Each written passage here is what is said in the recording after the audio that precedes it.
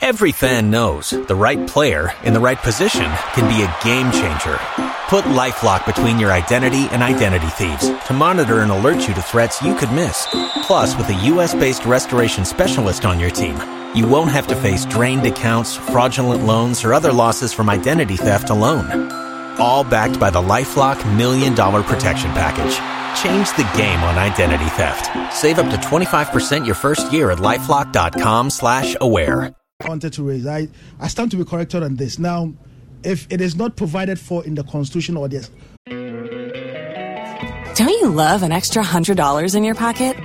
Have a TurboTax expert file your taxes for you by March 31st to get $100 back instantly. Because no matter what moves you made last year, TurboTax makes them count. That means getting $100 back and 100% accurate taxes only from Intuit TurboTax. Must file by 3/31. Credit only applicable to federal filing fees with TurboTax full service. Offer can be modified or terminated at any time.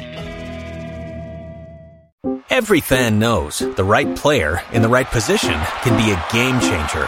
Put LifeLock between your identity and identity thieves to monitor and alert you to threats you could miss.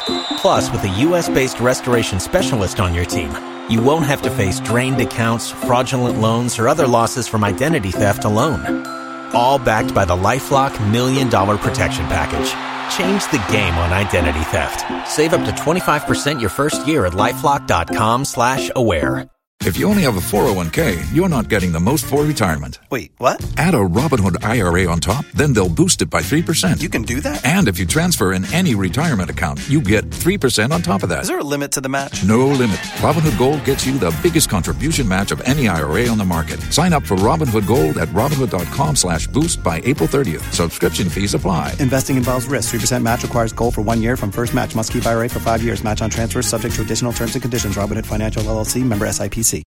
Or the standing orders, then we ought to make amendments where constituents can recall their MPs. So, for instance, if an MP is misbehaving, if an MP is not representing his or her people well, maybe a half or a quarter of the people should sign a petition saying we don't want X or Y MP. And that should trigger a process. Prof, I just have a few seconds. You have a judgment that has become very relevant. How do we enforce it in the instant case or cases? The clerk should enforce the law, otherwise he's in contempt of court. This country is becoming too much about rule of interest rather than rule of law. Mm-hmm. Look, last year or so, the Fomina MP was dismissed from parliament, even though the law did not allow that to happen. We have people like Adamu Sankedi and even now Kwesi being handed out of parliament. And yet, when it comes to being absent from parliament, people start saying, well, let's be gracious and let's be empathetic. And either we are going to be a nation of law or we are not. And I think in this case, here's what should happen. The clerk on Monday should write to the Electoral Commission that any MP, not just Adwoa, any MP who has been absent for 15 or more days has vacated a seat and the seat has been vacant and by-elections should be held. MPs meet only about 130 days a year. That's all they do. And those 130 days are divided into 3 meetings. So each meeting has about 40 days. And if you are going to be absent for about 20 days out of that 40 meeting days, that is half. If you are absent for 40 days, that means the whole meeting, you blew it. You were not there. You abandoned your post. You were AWOL. And we have people here arguing what should happen, what should not happen. The Constitution tells us what should happen. Yeah. And so all this debate, it's not really interesting. We know what should happen. We just should do it. Okay, Prof, thank you very much. And let me read final one. It says, is she getting paid? Definitely she's getting paid. She's definitely getting paid by Parliament. I don't know whether... Finally, you're absolutely right. She's getting paid by us. Yes. I mean, while she's by... And not her alone. I must emphasize, not her alone, and the others as well. And it says that would be terrible. Wasting taxpayers' money. Our constitution is a toothless bulldog. Why have a constitution if it doesn't work? Manipulated by the people as and when they like. And some pretty strong words there. Thank you very much for connecting. Enjoy the rest of your weekend.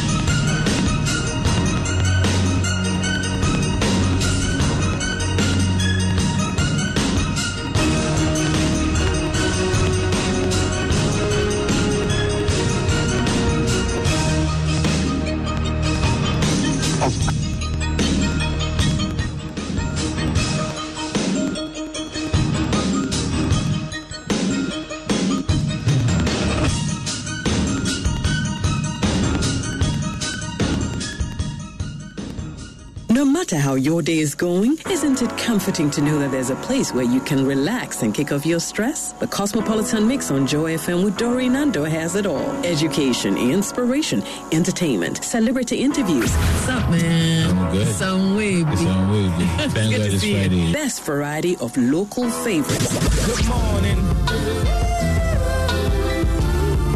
Big God, oh. If you put your body on me, I put my money on you. All on your favorite brunch time mix. Weekdays 10 a.m. till noon. Joy 99.7 FM on your dial, online, and on all our social media handles.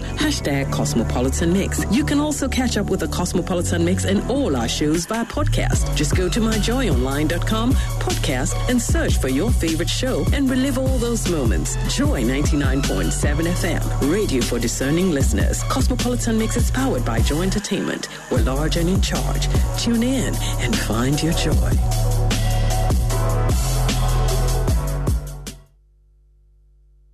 How long have you had to dance in the rain?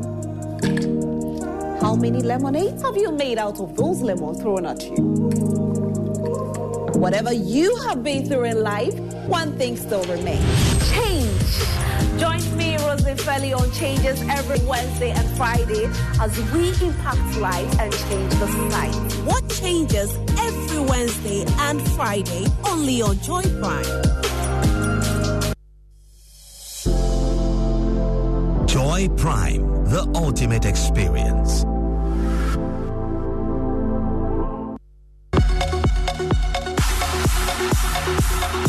Hello, I'm Lee James, host of Sports World on the BBC World Service. For the best of previews to the sporting weekend, listen to George Addo Jr. on The Locker Room on Joy 99.7 FM.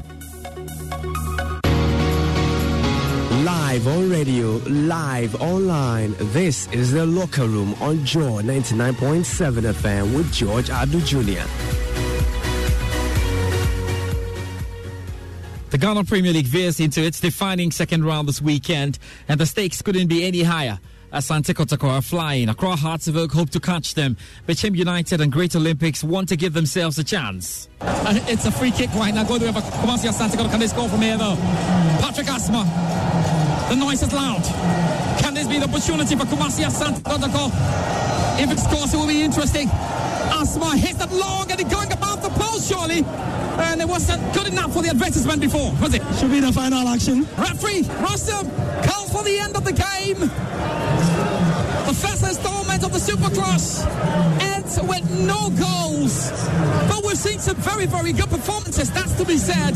Asante Kotoko starts at the Barbera Sports Stadium with Dreams FC. Hearts of Oak face regional rivals Legon Cities. We preview all games to come and touch on key issues ahead of the next 17 games to decide the winner this year. Also coming up. Whips it in. Collini tries to get there, but Chelsea have scored. Antonio Rudiger is the player in. He scored against Spurs here earlier in the season. He's cut inside his man.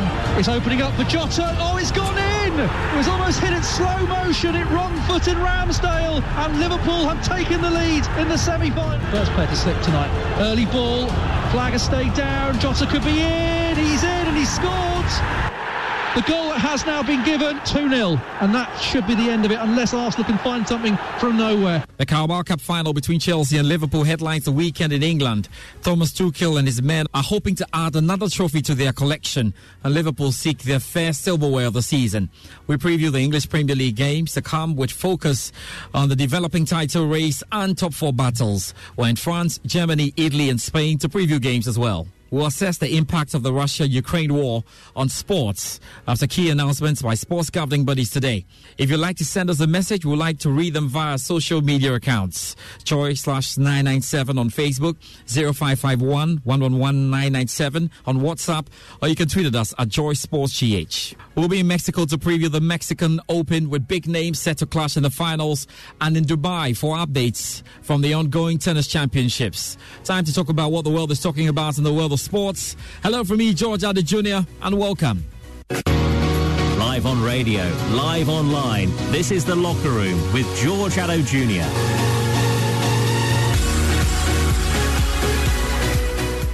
So thanks for staying with us tonight on The Locker Room. And you can always send us your messages on our WhatsApp line 0551 111997, or indeed you can tweet at us at Joy Sports GH. And there is only one place to start tonight as political issues spill over into the sporting arena. Russia is ramping up its invasion of Ukraine, now in its second day. There's been an official call from the government for Ukrainians to arm themselves with guns and also Molotov cocktails. Ukraine says its forces are battling Russian troops on the edge of the capital, Kiev, and there have been reports of gunfire near the government district. Across Ukraine, the sounds of war. The dead are already being counted. The living are speaking to the world. It is already Friday in Ukraine, and already we are hearing reports of explosions being heard in the capital. Amid reports of fierce fighting and troops pushing into the country on 3 fronts, the casualties are mounting. We know the 2022 Champions League final will be played in Paris after Russia was stripped of the match following the nation's invasion of Ukraine. The final of Europe's most prestigious club competition was due to be played in St. Petersburg on the 28th of May. UEFA said the match would not be held at the Gazprom Arena and will move to the Stade de France in Paris instead. Meanwhile, Russia's Formula One Grand Prix as well, due to take place in Sochi in September, has been cancelled. So what more should we expect going forward, and how pragmatic are these sporting sanctions on Russia? My colleague Gary Al-Smith has been speaking to AP Global Sports correspondent Rob Harris. He first asked him what it meant to receive such news when working with such a big platform. Well, obviously at the forefront is the concern about Ukraine, the people of Ukraine, the state of the invasion and the actions of, in this case, obviously Russia, which is at the forefront of attention. But sport does become a significant factor because events like hosting the Champions League final in Russia are a great moment of prestige for the nation of Russia. We saw with the World Cup in 2018 how that was used by Russia as a chance to present a very different image of itself to the world. And yet that was just 4 years after Russia had annexed Crimea, had also launched operations backing separatists in the east of Ukraine, as well as other nefarious activities. So therefore, there was already reason to doubt Russia and its actions on the world stage, and yet sport still embraced Russia. Now, this week, the consequence of a fuller invasion of Ukraine has really brought those sharp repercussions from the world of sport by taking punitive actions, like taking the Champions League final off St. Petersburg, like already cancelling the Russian Grand Prix that was not due to be in Sochi until September. Why would you say that the reaction has been different this time? Why were they embraced even after what happened in 2014? And why is the world, let's say, angrier this time? Yeah, sport always finds it very difficult. How does it necessarily distance itself from a country? Where does it draw the morality red lines? What is enough to get an event taken away from a country? And we hear over the years so often, whether it's through domestic difficulties, logistical problems, questions raised over whether a country could continue hosting an event. Yet there's always been this sort of thorny issue. We saw it with the Beijing Winter Olympics recently about boycotts and a question of do not go to a country. And it seems we've encountered this week that actually one country attacking another unprovoked, as the West in Ukraine certainly states is the case, is an area that draws condemnation. And the fact is, even the International Olympic Committee has condemned Russia, probably even in stronger terms than we're used to hearing them in terms of how they address another nation. But they've condemned Russia for breaching the Olympic truce. The International Paralympic Committee has. UEFA has condemned Russia, and not with just some vague statement, but actually a strong statement, and one very determinedly aligning themselves with the people of Ukraine. And also we've seen sponsorships being dropped as well. Manchester United dropping Aeroflot as a sponsor, although that only came about actually after Aeroflot, the airline, was put on the sanctions list by Britain. Schalke in Germany taking Gazprom off their shirts, but maintaining them still at this point as a sponsor. They're the Russian state-owned energy giants, and they still do sponsor the Champions League, although that situation may well change before the next set of matches in a couple of weeks. Interesting. So in the general scheme of things, how isolated will Russia be, do you think, in the global arena of sports? How isolated will they be? Russia seemingly looks more isolated at this moment than when they actually corrupted sport itself with the state-sponsored doping scheme around the 2014 Sochi Olympics, other sporting events too, including football, where athletes were part of this sort of state-backed cheating scheme. Yes, Russia was banned from competing at the Olympics as Russia by name. Yes, if they do qualify for the World Cup this year, and of course they're not thrown out for any reason linked to their Ukraine aggression, then they can't actually be called Russia under the World Anti-Doping Agency sanctions. But the tone has been much stronger that we've sensed from the governing bodies with the condemnation, and it creates difficulties for the likes of the FIFA president, Gianni Infantino, who very closely aligned himself with Vladimir Putin, despite the actions against Ukraine in 2014, the poisoning of a spy, former Russian spy in Britain in 2018, and he accepted the Order of Friendship Medal from Vladimir Putin after the World Cup. Yet there is no sense that Russia actually changed as a nation after the World Cup. However much FIFA tried to say this was a new Russia, certainly what we've seen in the last week is these were long-held grievances that Vladimir Putin held towards Ukraine. In 2014, the annexation of Crimea, the intervention in the east, was merely just the start of it and the prelude to this fuller invasion. And for all the sporting events that are handed to Russia and talk of like being transformative, well, we have seen that is certainly not the case in terms of the effect of bringing the sports world to Russia. They've acted in this hostile, aggressive way, launching a quite unprecedented in this 21st century attack on a neighbour. Yeah.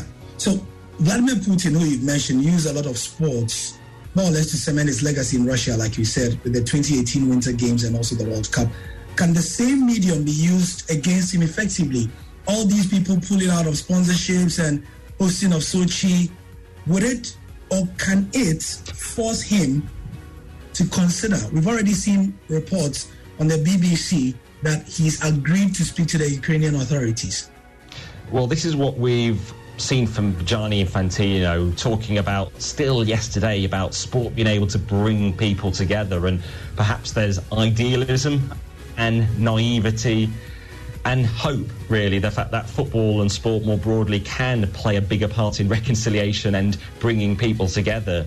Undoubtedly, it has in some countries, but, sometimes, as we've seen with apartheid South Africa, that punitive sporting action is needed to bear pressure on a nation and to actually ostracise a nation completely from the sporting arena, to cast them into, pariah status. And at the moment, that is obviously what sports bodies are grappling with about even Russian teams competing. Russia is still to play a World Cup qualifying playoff semi-final in March against Poland. Poland do not want to play that in Moscow. FIFA are yet to say what should happen to that game, but UEFA have taken the decision today that no Ukrainian or Russian teams will be able to play on home soil for the foreseeable future. That is an interesting point, because yes, you've said that they shouldn't play on home soil, they should go on neutral territory, but it's really not the same as kicking them out, is it? And so, like you say, ostracizing them can be the ultimate punitive measure, because then you are toying with, ordinary Russian folk will not be interested in these geopolitical things that are going on. But when you kick their team out of the World Cup, there are a lot of people who are going to be angry. Shouldn't UEFA and FIFA, for example, not be dodging and allowing them to play on neutral ground and saying, nope, we don't like what you are doing, there you go, red card? And is that something that could lead to protests against the state? Obviously, a World Cup might seem inconsequential when we're witnessing deaths and shelling in Ukraine, but there were some protests in Russia. If they were denied the chance to go to the World Cup, if they were kicked out, would that lead to some further protests, a strand of protests against Putin and the state? Or would it be framed merely as an action by sports bodies controlled by the West, as they might see it, who are targeting unfairly Russian people and normal sportsmen and women, and the athletes themselves would suffer. The more pressing tournament in football terms is the European Championship, the Women's Euros in England in July, which Russia qualified for. In terms of the larger scale tournament, obviously those qualifiers in March for the men's tournament too.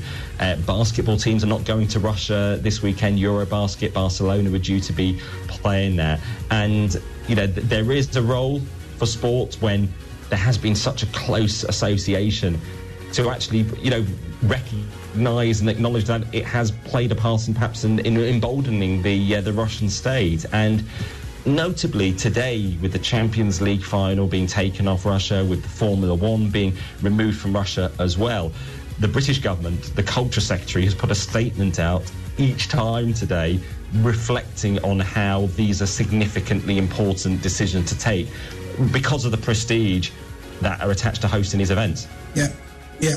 So then, the obvious question that we should ask is, for ordinary Russian people, we saw at the last time I checked 44 different Russian cities having demonstrations, and of course the state apparatus clamping down on them. And to what extent really can they go? We know that, for example, in the West these things are taken seriously, but Russia is a different kettle of fish.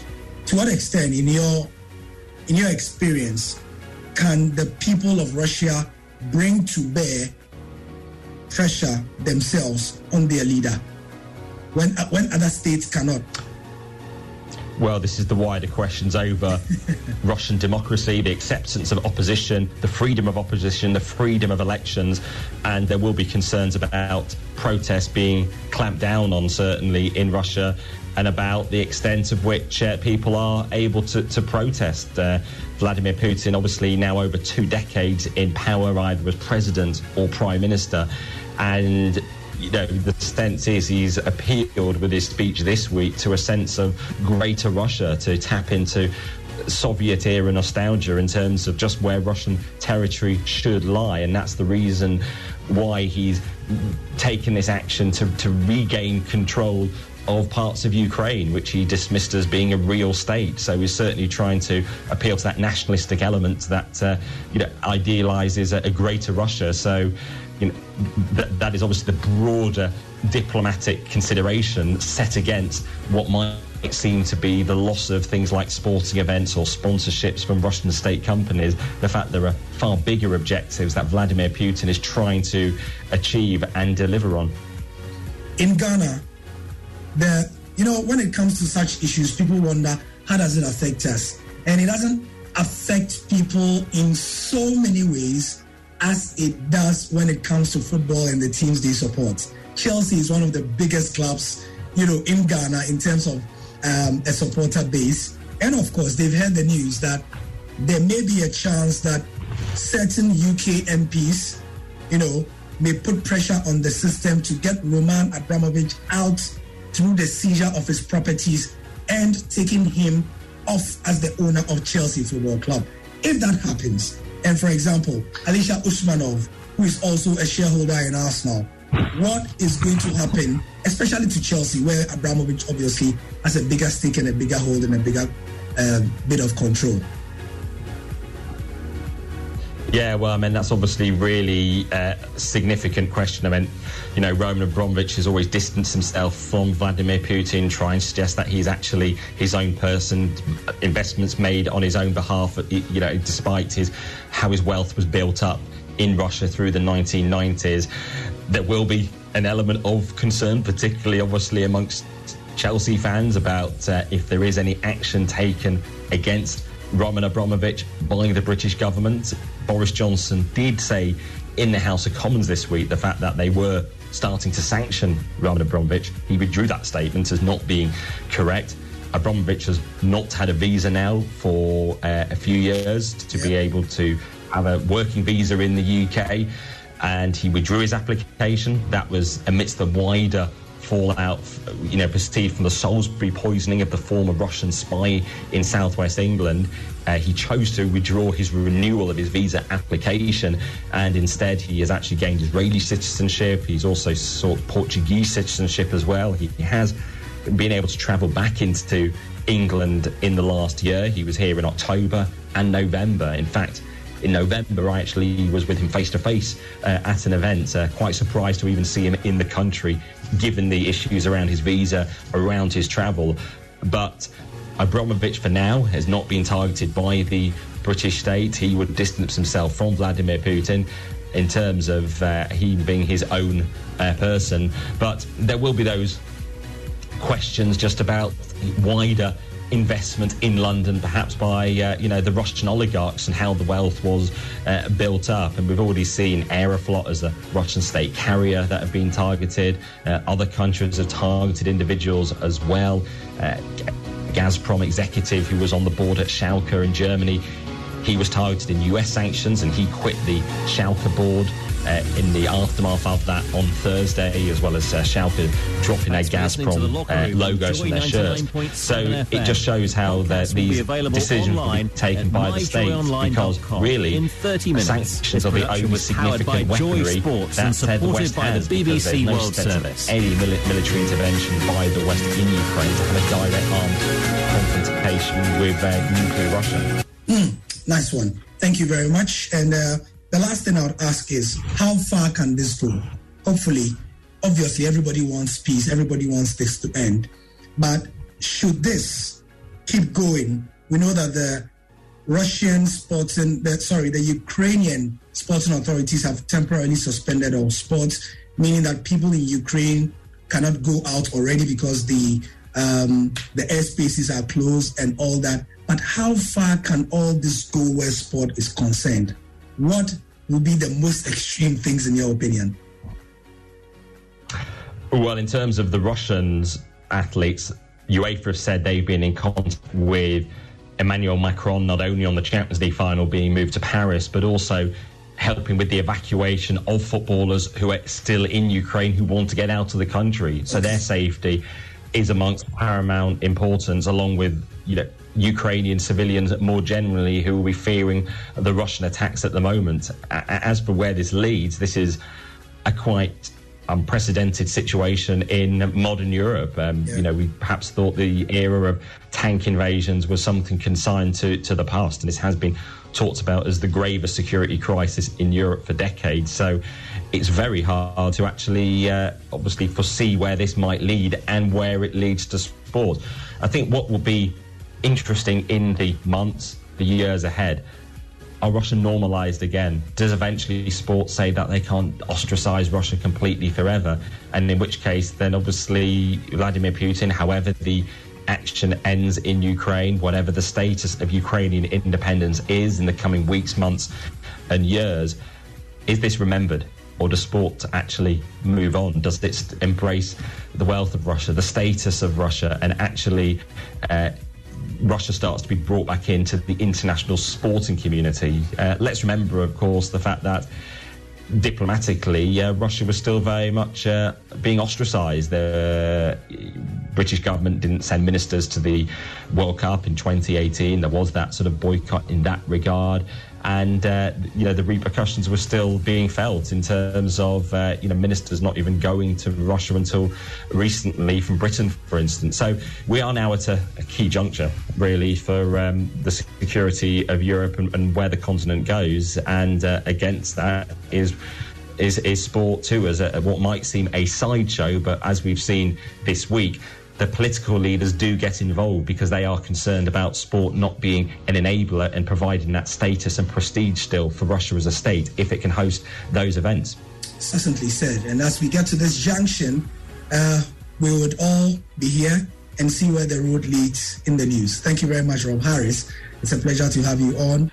Well, yeah, Rob Harris with very, very good perspective on what we are to expect and where things are at the moment. Gary L. Smith also spoke to Ukraine sports journalist Andrew Todos in the UK at the moment, but narrated how the country is taking the situation. Because of the current happenings, how are you doing should be my first question. Yeah, I mean, I'm doing best as I can. I'm not currently in Ukraine, so probably slightly easier than friends and family that are over there, and probably in a more, even though I can worry from here, I feel that they're relatively calm in the situation that's unfolding. But it's very fluid. You don't know what's going to happen next. So it's just definitely one where you have to constantly look at your phone for news. Yeah. So based on what you are hearing from family, how did it all begin for them before we get into the sport? Yeah, so we're recording on Friday. On Thursday early morning, Russia started its mass invasion of Ukraine, sort of like rocket attacks on airports and all this kind of stuff. And then yesterday evening and during the day, they started attacking Kyiv, the capital, where a lot of my friends and family live. So far, there's been a few rocket attacks and air raids on Ukraine and the Ukrainian capital. A lot of people have been going down to the metro to shelter in sort of the underground bunkers there. And there are expected to be more assaults on the capital since then. However, the Ukrainian armed forces are doing very well so far in defending the capital and other areas of Ukraine from the Russian aggression. Okay, so how are you in contact with the people there? Because the big story in Ghana has been that, you know, a lot of Ghanaian students are stranded, and so are telecommunication lines open, internet? How are you communicating with people? Yeah, well, I'm just talking on the phone, like through messenger apps. So on the whole, I think that internet, well, 4G or 5G or some mobile internet is working. I think in some areas, internet is in and out, depending on the situation, whether there's a missile or something that's been hit or something like that. But otherwise, that sort of connection seems to be relatively stable for the time being. Like everyone's getting updates out, like in terms of news media, all these Telegram group chats that show brand new news and things from across the country. So far, it's fine. Okay, now looking at the various international media networks, we are seeing a lot of your country folk, you know, leaving for places like Poland on buses and stuff like that. That is the reality now for people, isn't it? For the time being, yes. Whilst the war is carrying on and whilst it's sort of not safe to be in the majority of Ukrainian cities, then yeah, a lot of people are fleeing to the European Union. Poland has said that it's welcoming refugees, as have a number of other countries. So, yeah, I think Ukraine is very grateful for allowing that to happen. Right. I spoke to our mutual Slovak colleague, Lukáš, who actually said Slovakia is allowing anybody to come in. You just show your Ukrainian passport, no questions asked, and you're allowed into the country as well. So that gives an idea of how welcoming some of your neighbors are.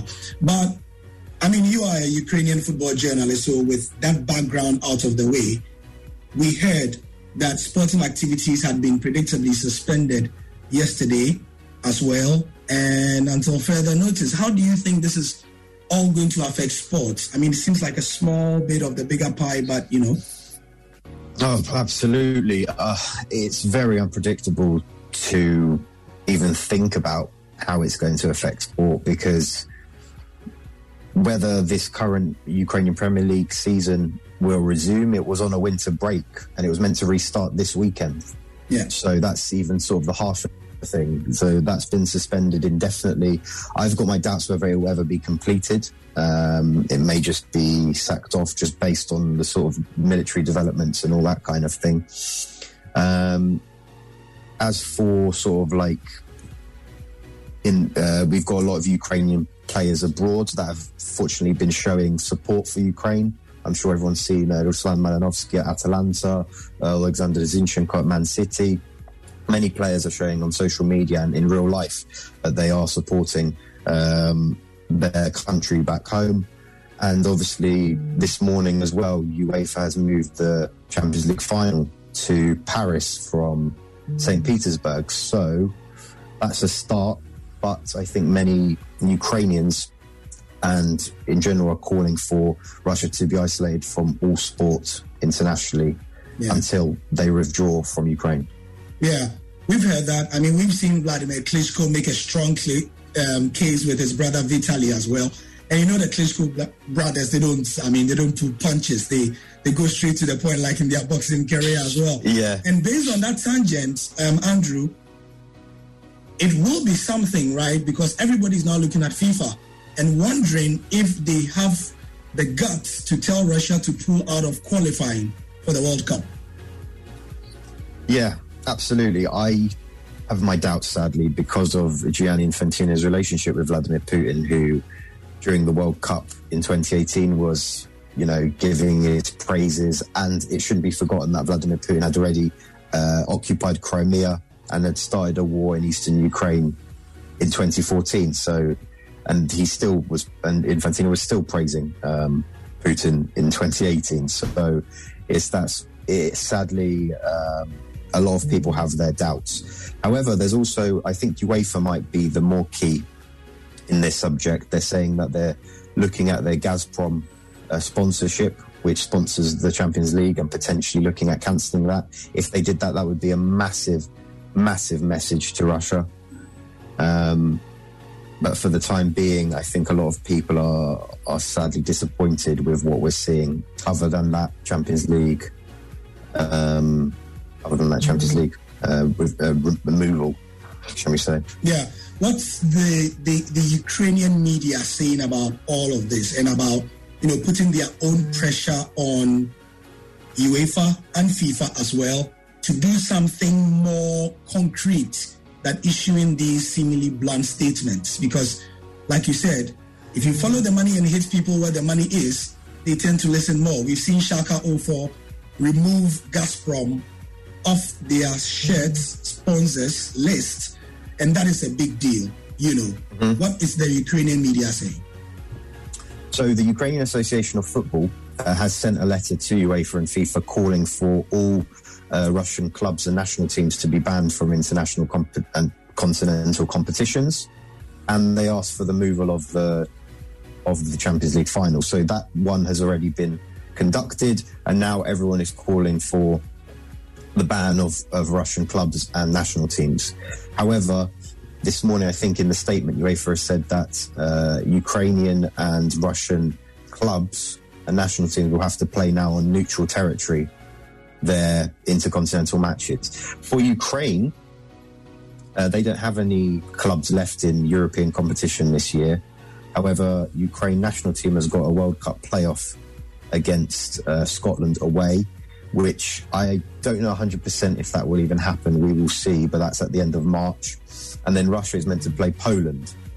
And technically, I think the majority of Ukrainian media doesn't think that match should go ahead at all, because Russia should not be competing in anything. And then you've got the Paralympics starting soon, which similarly, Russia is technically not there because it's Russian Olympic Committee, who should have been banned a long time ago for systemic doping violations. But, they still keep getting away with it. So sadly, I think there's a bit of hopelessness in all of this. I like the word you use, because it seems from the outside looking in that Russia, to put it bluntly, is untouchable. Yeah, sadly, they've just got their fingers in many pockets across Europe, in European clubs as well. For example, here in the UK, many people are calling on Roman Abramovich to be sanctioned even harder. Apparently, he's been banned from living in the UK. But so what? He still owns one of the biggest clubs in the world. And also, Alisher Usmanov owns 30% of Arsenal and has big business dealings in Everton, who we also are calling on for sanctions for them. So time will tell, but it doesn't look like Ukraine will get as much as it's hoping for out of these punishments.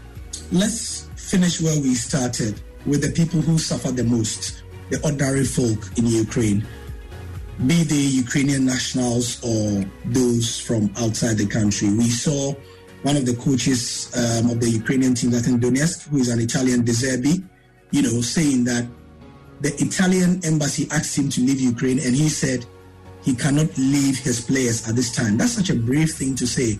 And also, what happens now that the airspace is closed? All these foreign nationals who are in the Ukraine, it's going to be a difficult time for them, plus the Ukrainian players and all, isn't it? Yeah, absolutely. I mean, they will have to leave by road. I think that's the only possibility if they're going to, or by train, of course. Yeah. So I think a lot of people are heading west towards the European Union and those countries, and then they can either head home if they're foreign nationals from those other countries, or if you're Ukrainian. Some people are just staying in Kyiv, for example, at the moment, or in other areas of Ukraine in the west, and just holding tight because some people will say, this is my home, I've got nowhere else to go, I don't want to be a refugee in Poland or elsewhere.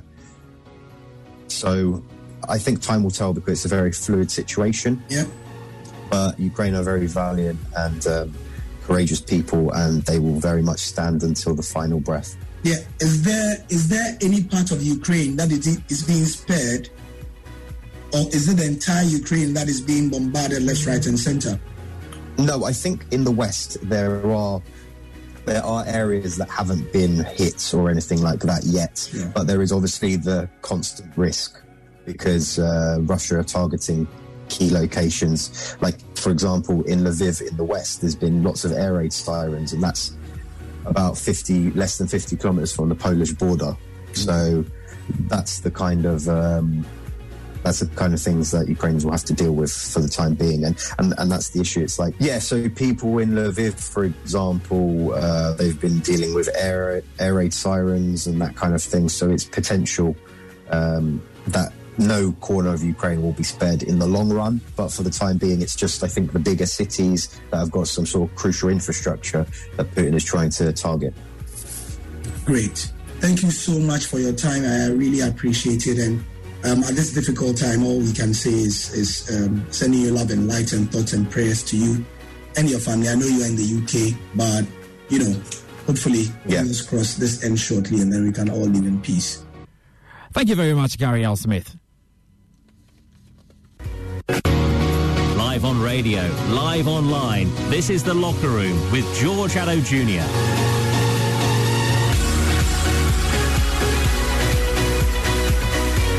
It's a free kick right now. Going to Kumasi Asante. Can they score from here though? Patrick Asma. The noise is loud. Can this be the opportunity for Kumasi Asante? If it scores, it will be interesting. Asma hits that long and it's going above the post, surely. And it wasn't good enough for the advertisement before, was it? Should be the final action. Yeah, perhaps. We're very close to that because within 4 minutes landed on time. Okay. And referee Rustam calls for the end of the game.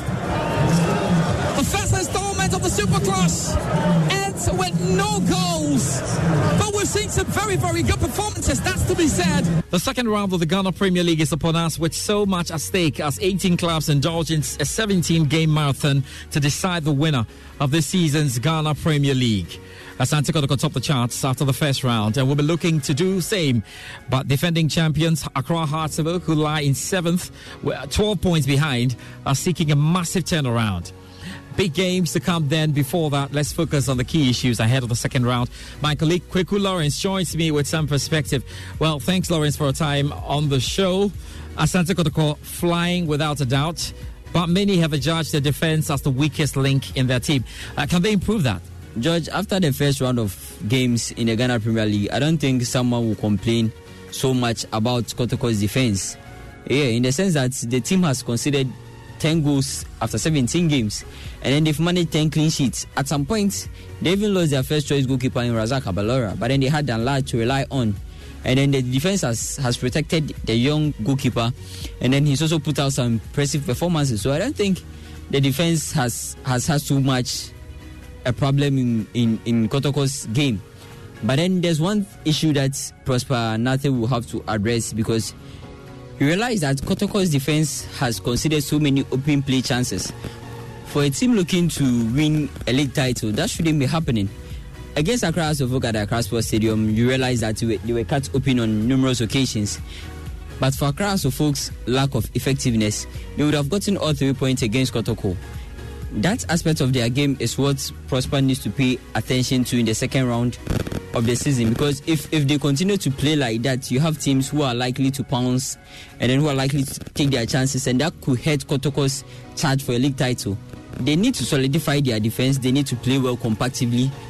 They need to turn up on occasions where people have not regarded them that much. I feel Ganiyu has a lot of experience. He's played in the team for quite some years now, so he should be able to command the defense well. And going into the second half, if all things are done rightly, Kotoko should be winning the league way ahead of time with some games to spare.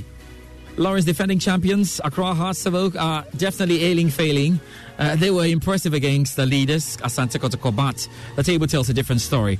It appears goal scoring is their problem. Do you see that improving in the second round? You know, George, watching the game between Accra Hearts of Oak and Kumasi Asante Kotoko, I feel that is what sums up Accra Hearts of Oak's problem in the first half of the season. Goal scoring. Yes, goal scoring has been a major problem for Samuel Boydu's men. It has been his headache this season. Going into the season, they brought Kofi Koji, and then we were all expecting him to fire the team to maintain or to fire the team and then ensure that they keep the league title. But then after 17 games, they are far from doing that. Has find themselves 7th on the league table, hoping 12 points behind the league leaders. Their problems has been taking their chances when presented them, because you have a forward line of Daniel Efriye Barnier, who was instrumental in they winning the league last season. You have Kojo Obin Jr., who has just returned from injury. You have Koji adding to that. You expect that they hit the ground running and then they find the back of the net easily, but that hasn't been the case.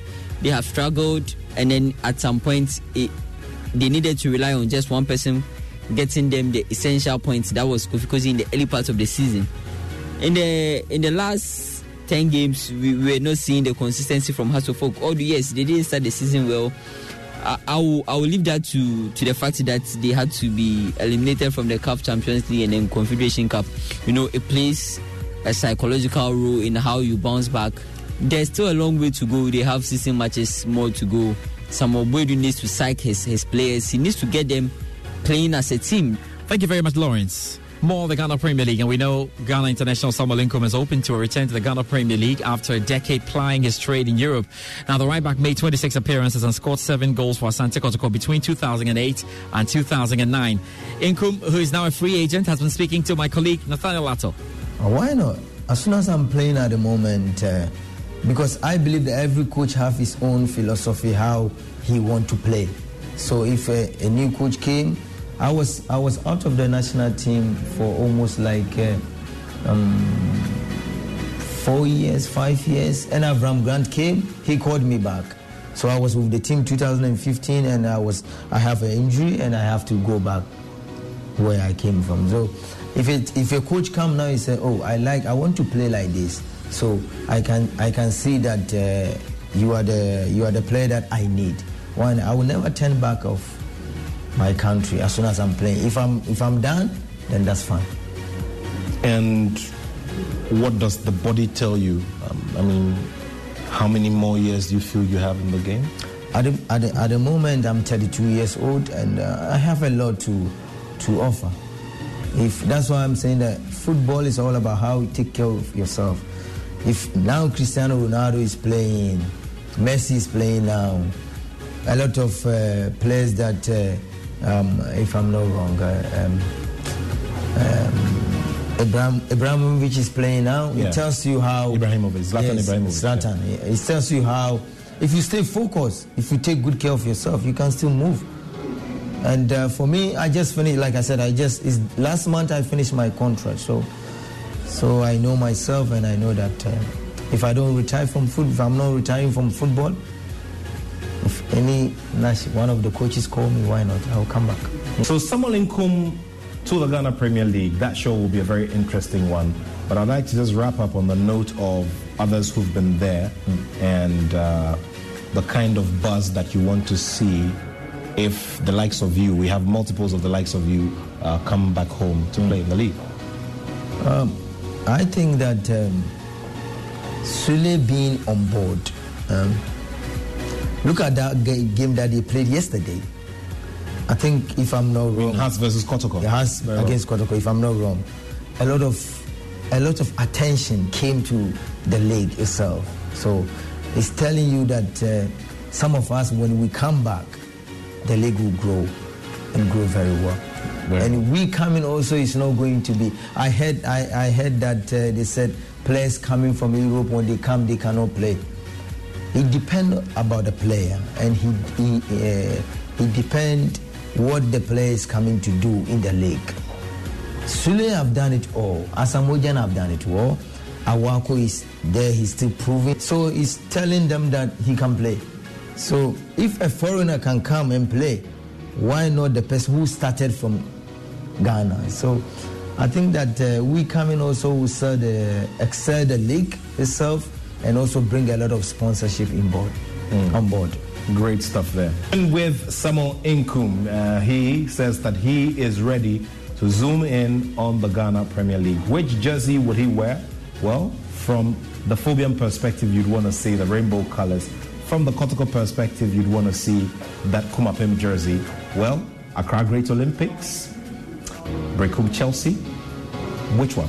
Well, would live to see, and we look forward to seeing the likes of Samuel Nkum and many others join the Ghana Premier League. Thanks so much for watching. Remember, there are always big conversations to bring you. Samuel, thank you so much. It's always great to see you. And he's always looking stylish and smooth as well. Like I said earlier on, I'm learning from you. And I also want to use this opportunity to thank you so much, whatever you are doing. You are helping Ghanaian football. It's not even the football in general. A lot of stuff that you are doing for me is very good. Please keep it up. Let them know that Ghanaians, we have something better in this country. So that was Samuel Nkum speaking there to my colleague Nathaniel Lato. Thank you very much, Nat. So now let's get ourselves ready for the second round, and there are great games to come this weekend. Of course, my colleague Haruna Mubarak has got a wrap. 12 points adrift of leaders at Asante Kotoko after the first round is definitely not something Hearts of Oak anticipated at the start of the season, but that is the reality, and they have some catching up to do by racking up consecutive wins if they are to defend their title. The Phobians take on Legon Cities in a regional derby at Accra Sports Stadium, a side they failed to beat in the first leg as it ended goalless. The team full of smiles at the moment is Asante Kotoko, who are 7 points clear at the top. The Porcupines face off with Dreams FC at the Baba Yara Stadium with a chance of stretching their lead at the summit, which however depends on what happens in the match between second-placed Bechem United and Midiama Sporting Club in Takwa. Great Olympics are gradually recapturing their form of last season after winning 3 of their last 5 matches. They host Real Tamale United at Accra Sports Stadium. 2-time champions Aduana Stars will also be at home against Karela United. Former champions Ashanti Gold, who have had an uninspiring campaign so far, welcome 11 Wonders. Brecum Chelsea play host to New Boys BBN Gold Stars at the Golden City Park, and bottom-placed Elmina Sharks lock horns with Accra Lions at Endom Sports Complex. Thanks, Mubarak. And it's now time to talk about the Joy Sports BBC two-way series. I had a great chat with the BBC's John Bennett as always. Enjoy this.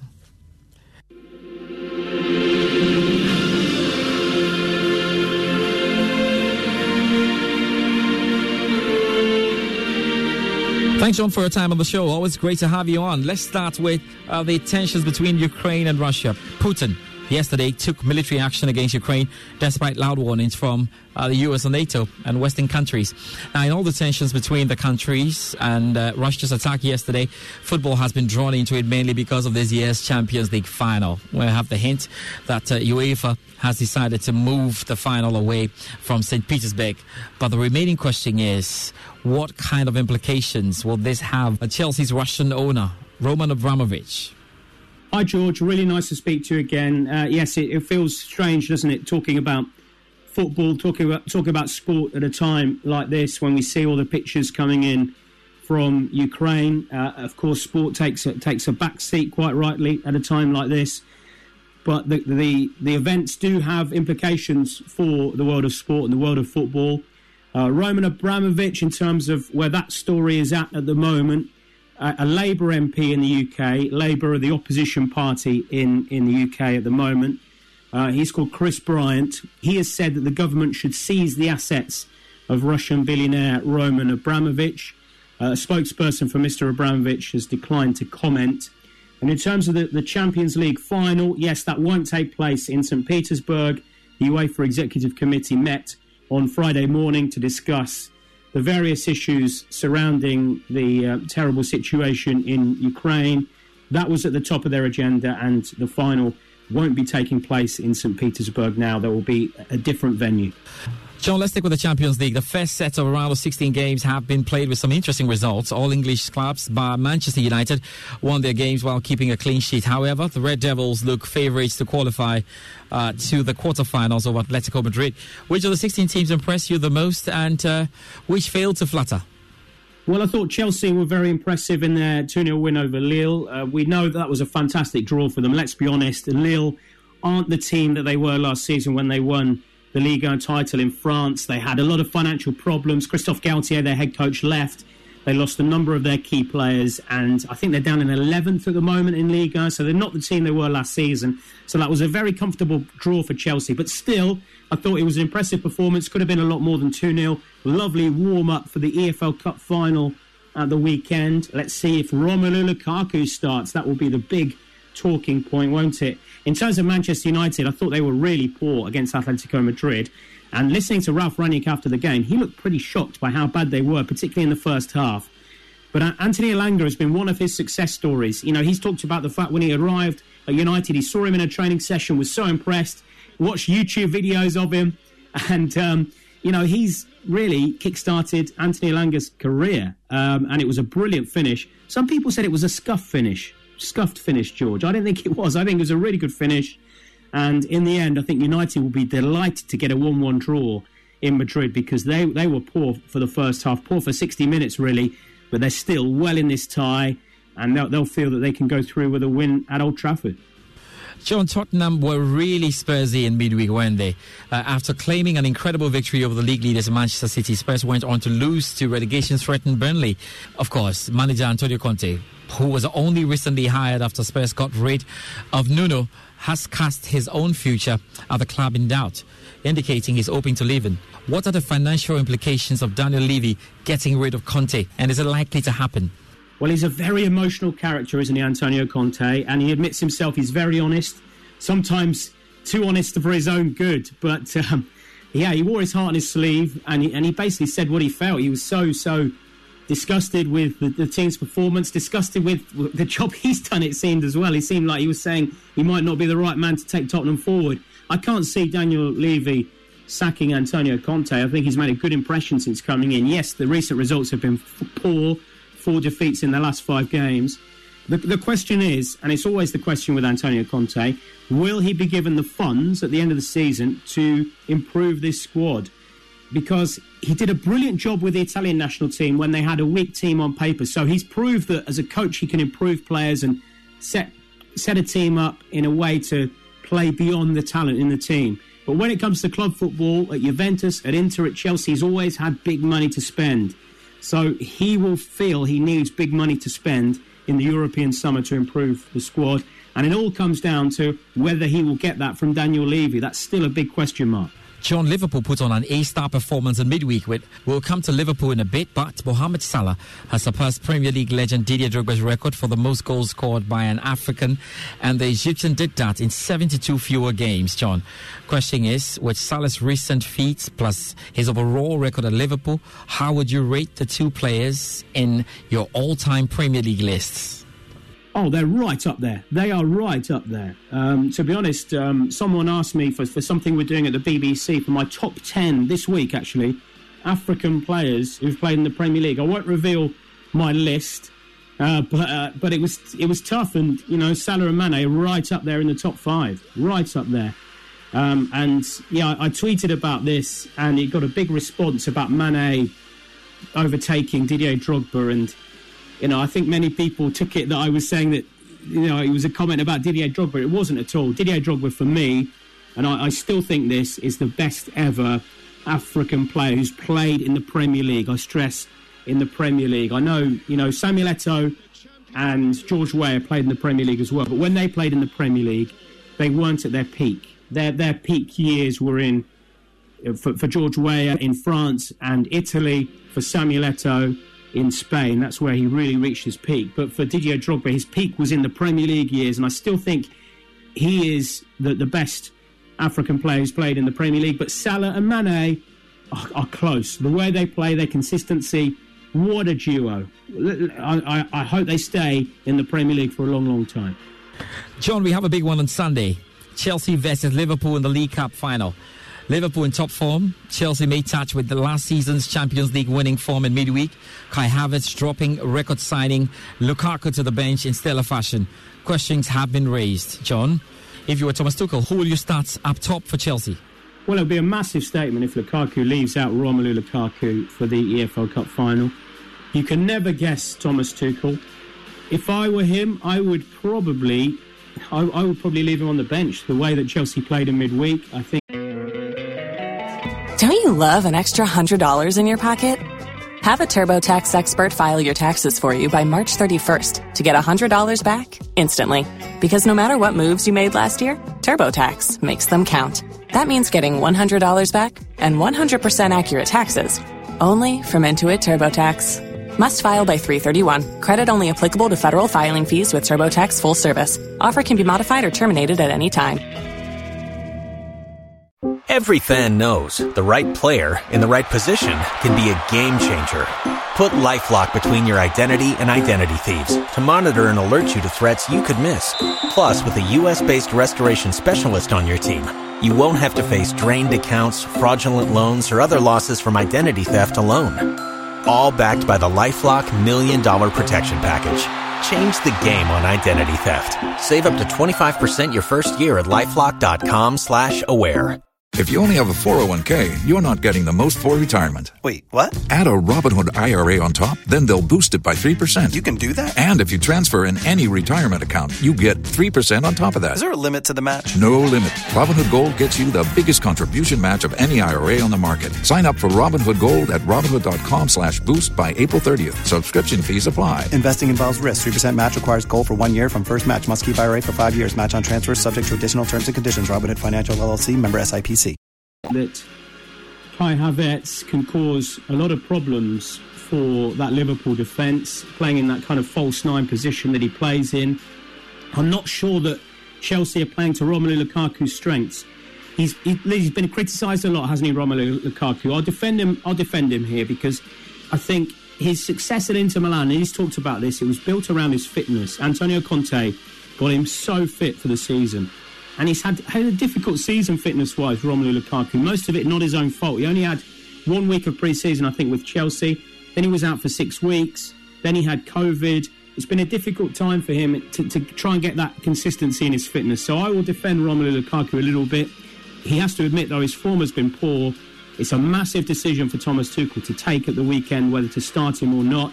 He's still a great striker. He can still cause problems for that Liverpool backline. But I wonder if, you know, Kai Havertz is in brilliant form at the moment. He's got a lot of confidence after the winning goal in the Club World Cup final. Good performance again in the Champions League in midweek. I wonder if you just stick with that team. But you can never guess Thomas Tuchel, as you know, George, as a big Chelsea fan. So, John, which game? Every fan knows the right player in the right position can be a game changer. Put LifeLock between your identity and identity thieves to monitor and alert you to threats you could miss. Plus, with a U.S.-based restoration specialist on your team, you won't have to face drained accounts, fraudulent loans, or other losses from identity theft alone. All backed by the LifeLock $1 Million Protection Package. Change the game on identity theft. Save up to 25% your first year at LifeLock.com/aware.